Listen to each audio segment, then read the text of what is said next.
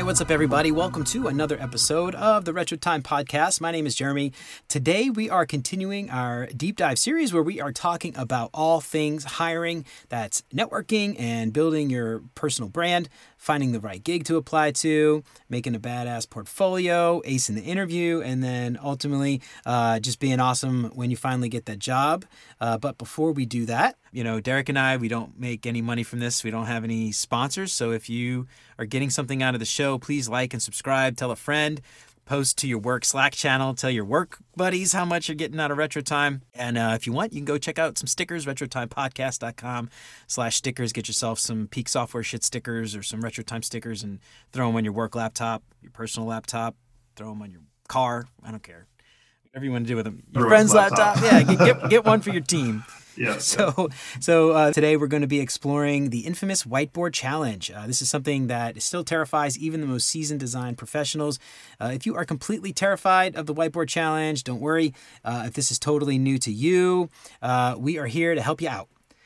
There's no Derek today. It's just me and one of my good buddies, Ray Lemon. Ray is a senior staff UX designer at GE Aviation, and he's been at GE, been there quite a while, right, Ray?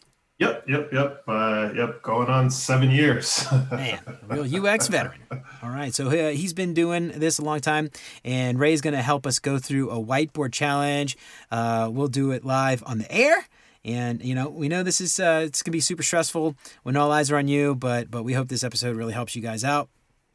We're doing this a little bit different today.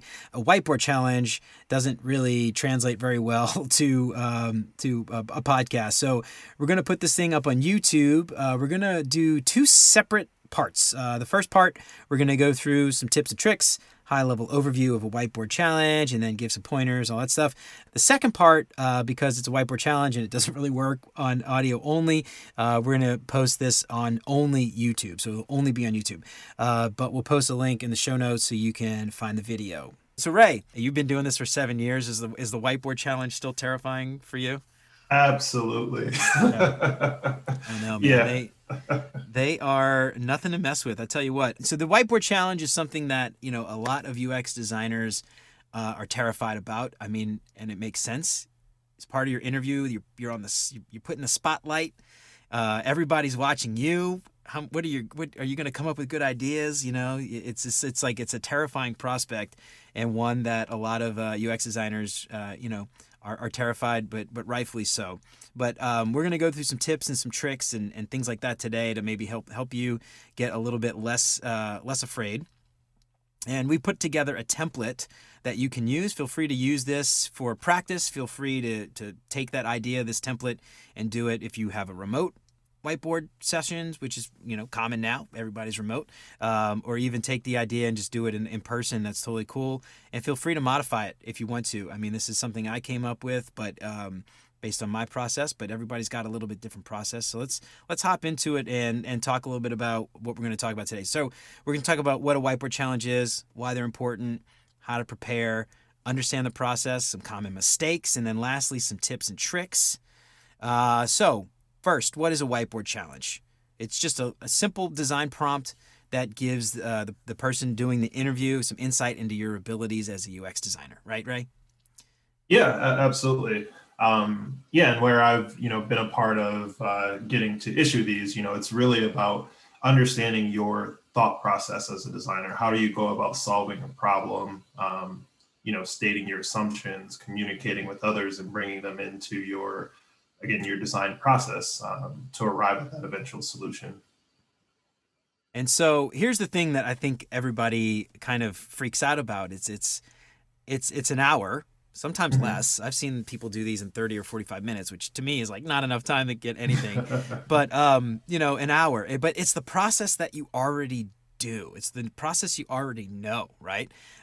Even if you have read a book about UX, Intro to UX 101, they're going to talk about this process. So if you're in a boot camp, these are the things that you're already doing. If you're working, these are things you already do. It's just compressed now into this hour-long space. But the questions that you ask, the things that you do, the interviews, research, you could do mock research, you could make assumptions about quote-unquote hypothetical research. But it's just the thing you already do. It's just not to overthink it. All right. This is my process that I came up with, that I have. I didn't come up with it, but I kind of follow. Contextualize, define, ideate, refine, and then summarize. Feel free to maybe merge some of these. I've seen people kind of merge the define and contextualize step. I've seen them merge the refine and ideate step. This is kind of the stuff, we need to contextualize. Got to understand. We want to define the problem because, again, UX is not about just designing the prettiest thing. It's about solving not just any problem, but the right problem, right? So we want to define. Absolutely. Yeah, exactly. And we want to say like all these various problems because the prompt might actually be kind of tricky sometimes, depending on the prompt. It could be actually multiple problems, right? Mm-hmm. And you're given an hour. And I think, Ray, I don't know what you think, but a lot of times, like when I do these, I'll give people something and see if they go down a rabbit hole, right? That's kind of a test, do they focus on, do they try to boil the ocean, or do they just say, well, I don't have enough time, I'm going to focus on this one thing. And maybe that's a little bit sneaky. I don't know. Is that sneaky? Maybe that's sneaky. A little messed up, just a little bit. All right. Well, we won't do that with you today, okay? Contextualize, define, ideate, refine, and then summarize.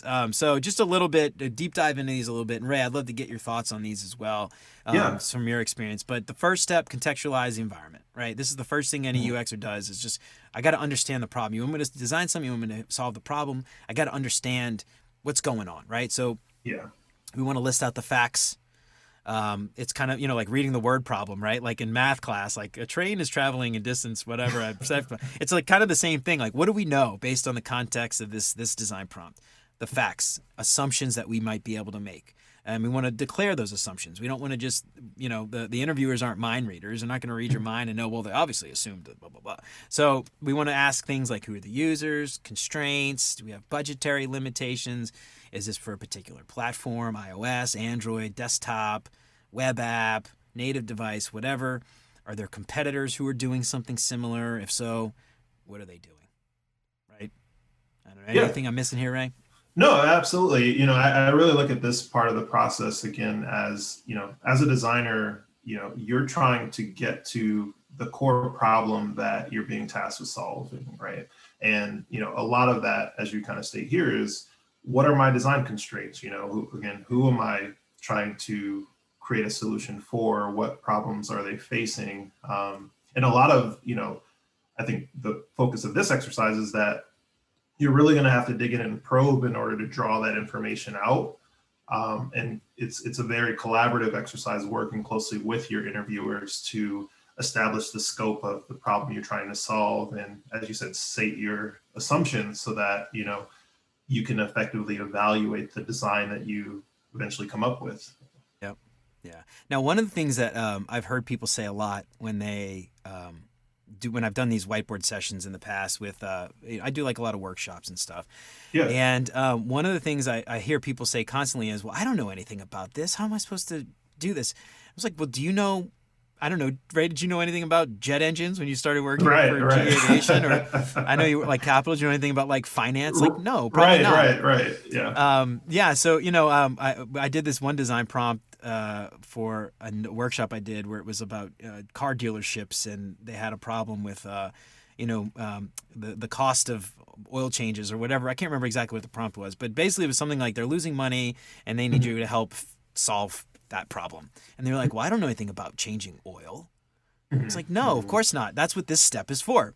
So, one of the things I asked was like, well, what would you do here?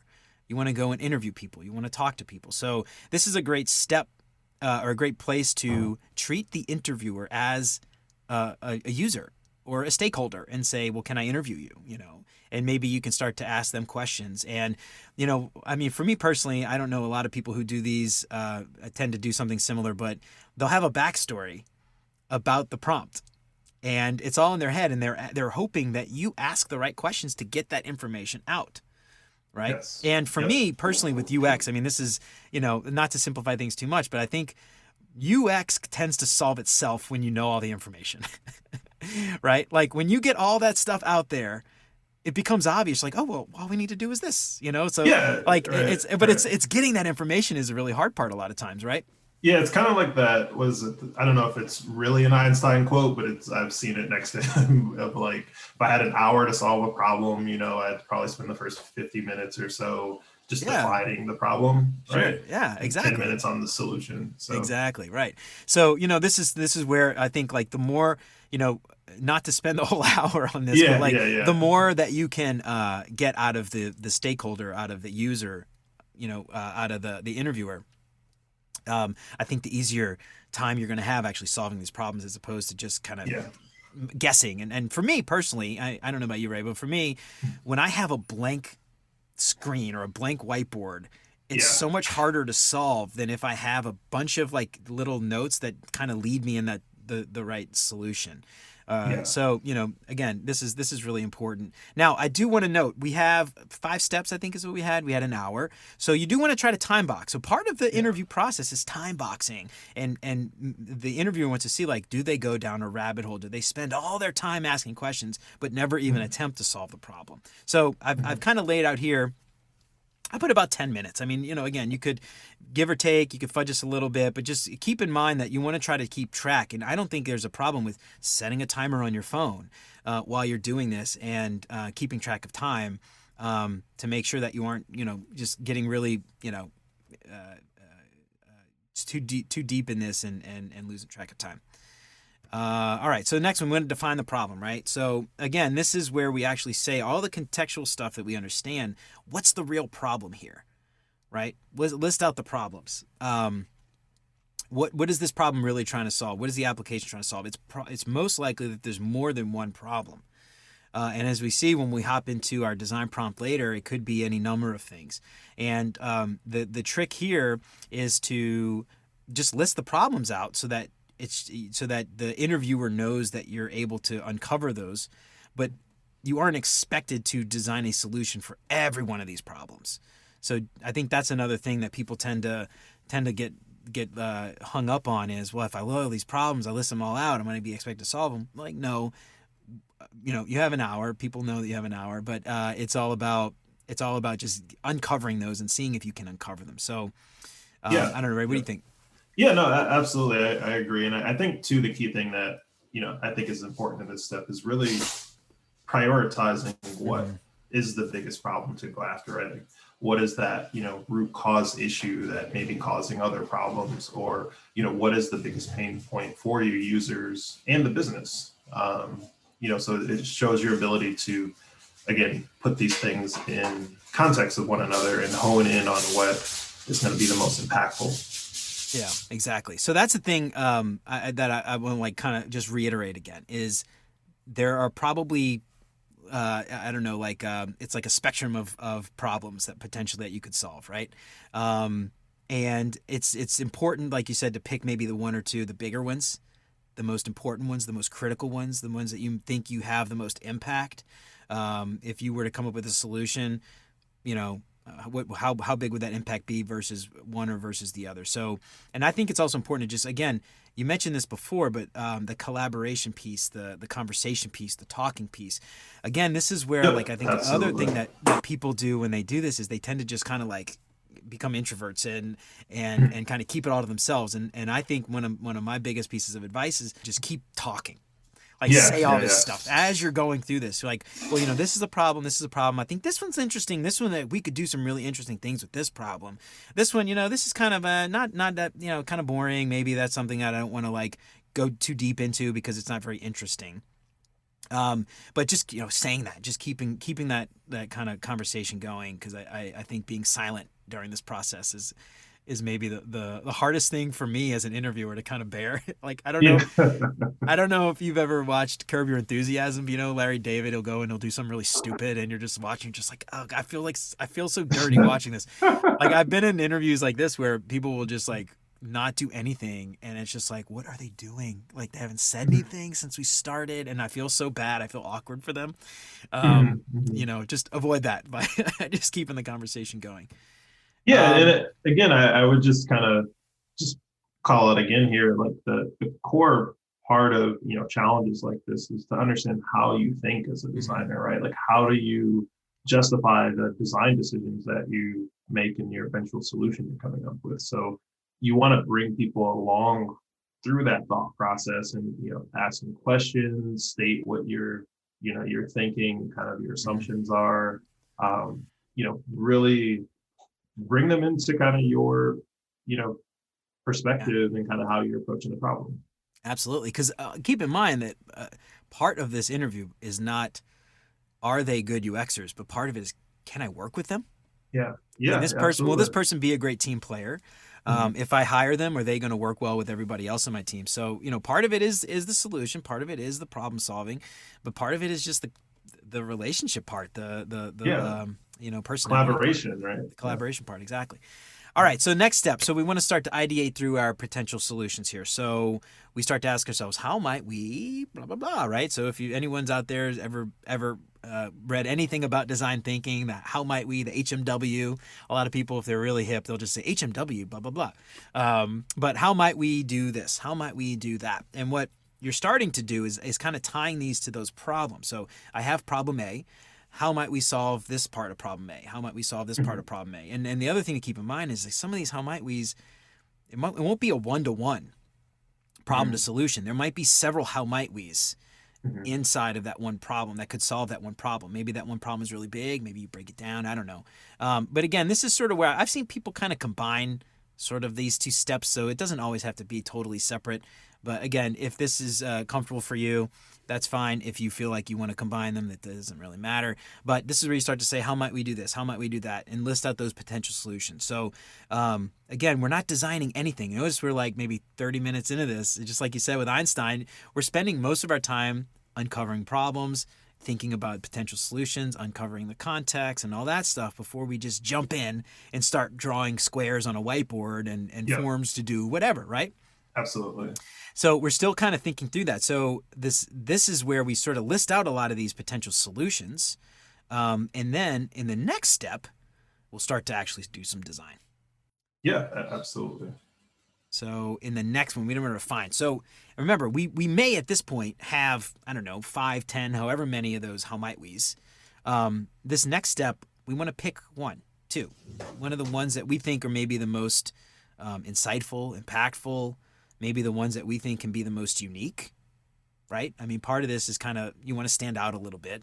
So maybe you have a solution to do, I don't know, something. Maybe there's a problem that's got something to do with like I don't know, something on a shop floor, for instance, and you could potentially solve it with a desktop application, perhaps, Mhm. or you Mhm. could solve it with like an augmented reality Right, interface right. or something, right? If we said before that budget was no constraint, Mhm. what if we did augmented reality and we started doing some cool thing where there was some kind of voice interface or so I don't know, whatever it is, Yeah, yeah, But yeah. that kind of thing would be definitely a unique example that I might remember you versus the other 10 people who all did a desktop app.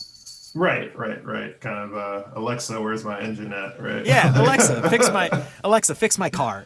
Yeah, yeah, yeah, But yeah. yeah, so in this case, I do want to just say like you don't want to go off and create some crazy wild thing just for the sake of creating crazy wild thing.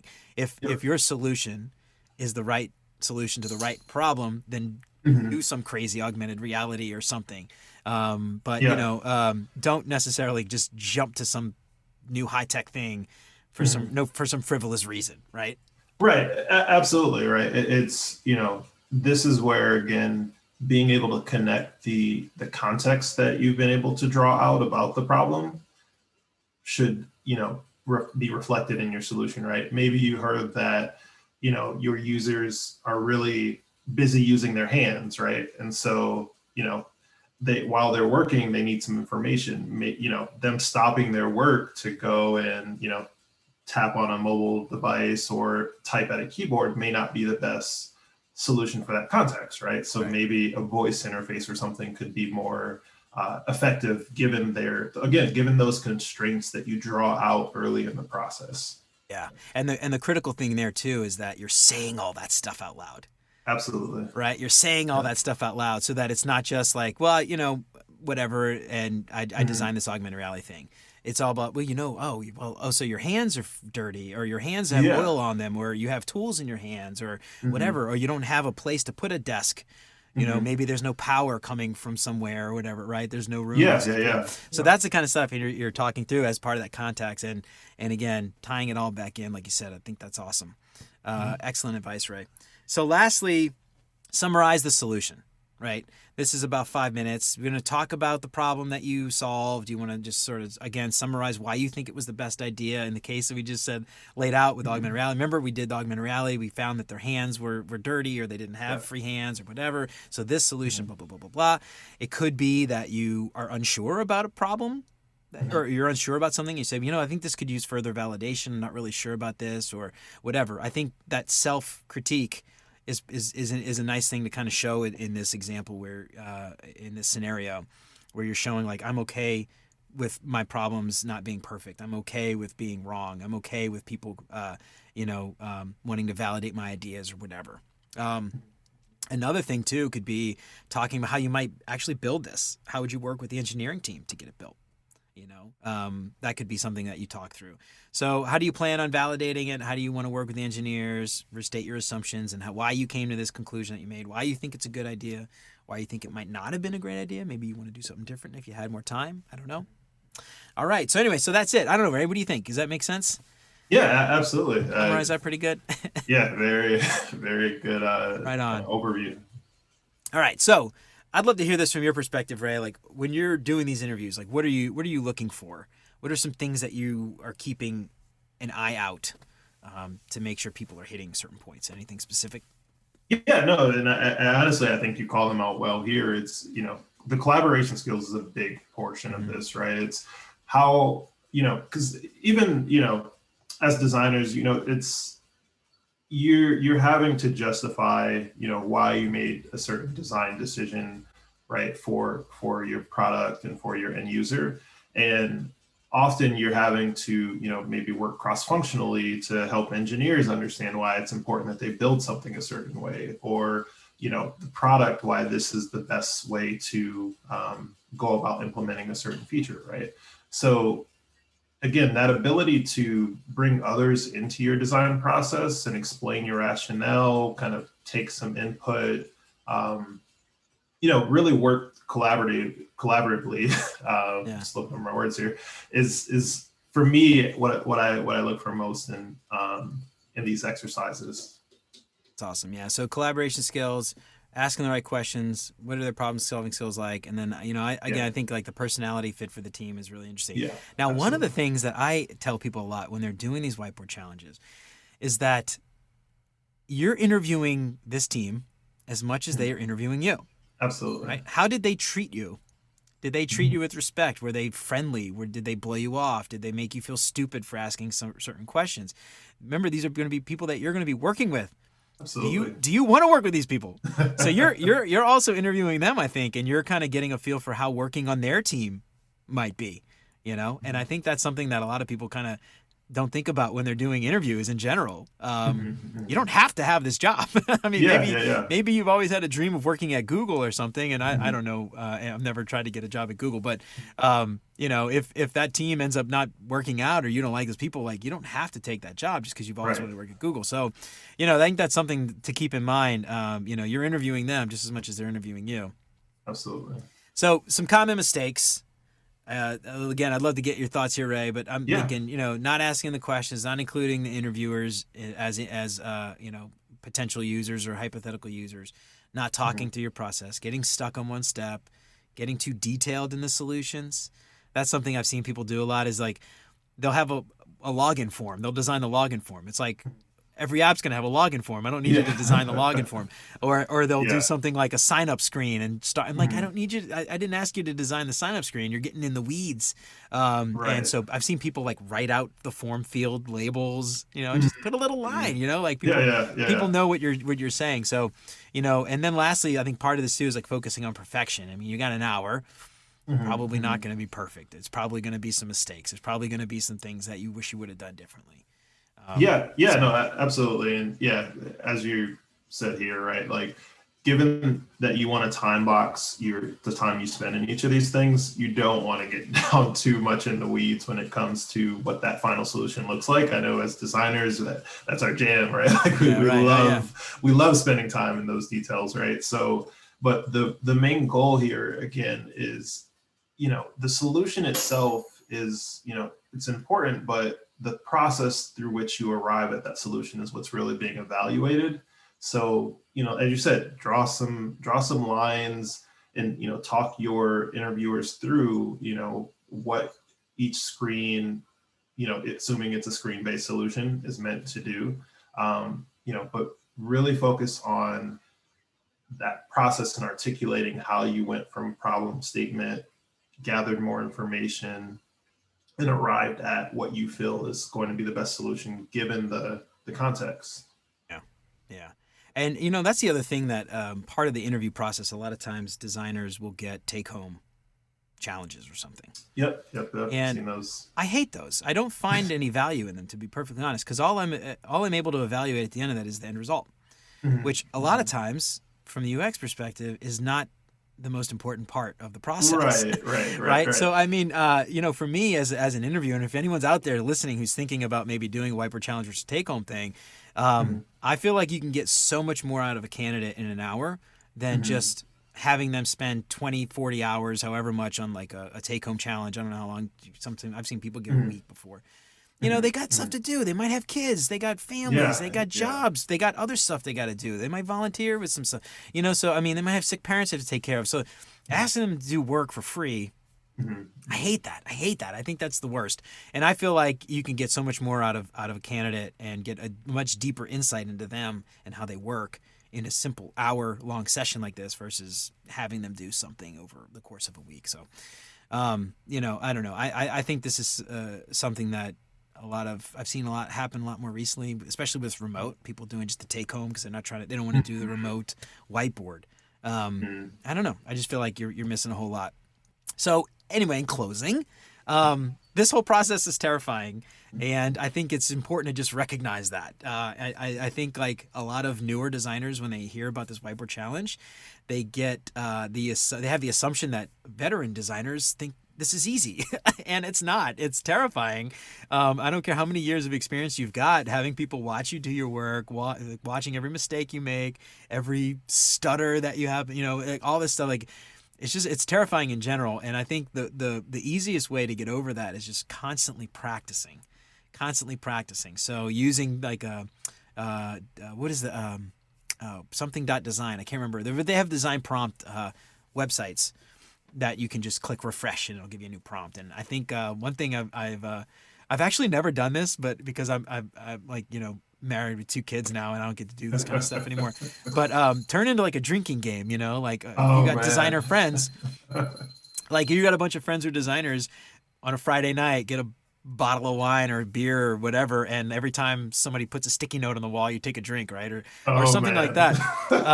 Well, if we do that with designers, this will quickly turn into just people falling over, passing out on a couch or something. But but I think the thing is to make it fun, right? Get together with your friends, practice this stuff. If you, I think this would be a fun thing, man. Like for work, like lunch, or do it over lunch or something. Just like as a fun exercise when people are back in the office or something, and just practice. I think that's the biggest thing. Just practice. The more you do it, the more comfortable you'll get. No, absolutely.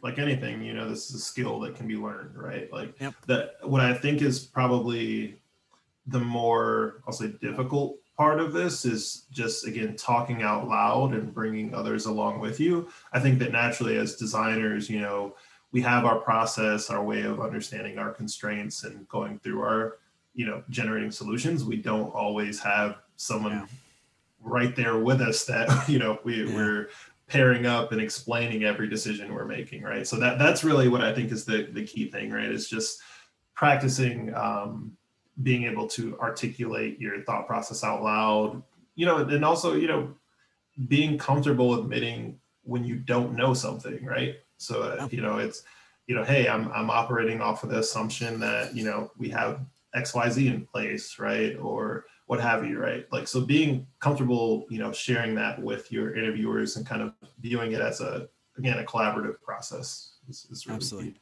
Oh, great. That's great advice. I love it. So we'll take a crack at it. We'll just go through the prompts and then we can hop into it in a little bit. But here's what I came up with. So again, this was Sharpen.design. I have it right here. That was the one I was looking at. So I went through Sharpen.design and hit refresh a bunch just to find something interesting. And one of them was design an info board for a hotel in Brussels. So I thought a little bit about it. I said, what is an info board in Brussels? So I have I came up with this prompt. A new hotel is looking for a way to give their guests more information. They're in the historic district of Brussels. They're having trouble getting guests the information that they need. They're looking for a way to create a better guest experience. Help this hotel provide their guests with the information they need for a great stay. No. This is good. Yeah, and this would, be exactly the time where you start firing those questions off, right? Yeah. Like, immediately, or my mind starts going is, what are, how do we define a great stay, right? Like, are there certain types of guests? We say guests, are these business travelers? Are these tourists? Are these, what sort of folks are we looking to service through, improving the way in which we give out information? So Ray, yeah, no spoilers, because you're going to do this in a minute. You're going to do it. Ray is going to be guinea pig, and he's going to walk us through, and we're going to take some sticky notes. We're going to do it, and we're going to hop into it, man. Does that sound good? Yeah, absolutely. All right, so keep all those questions to yourself until we hop in. So anyway, all right, so that's that. So hopefully that gives you some good ideas on where to start with the whiteboard challenge. Stay tuned for part 2, where Ray will be our guinea pig and do a whiteboard challenge live on the air, so you can see how it's done. Remember to like and subscribe wherever you listen to podcasts. Leave a 5-star review. Tell a coworker. Get you and your buddies some stickers at retrotimepodcast.com/stickers. Find us on LinkedIn and Twitter, and we will see you next time for part 2. Stay tuned.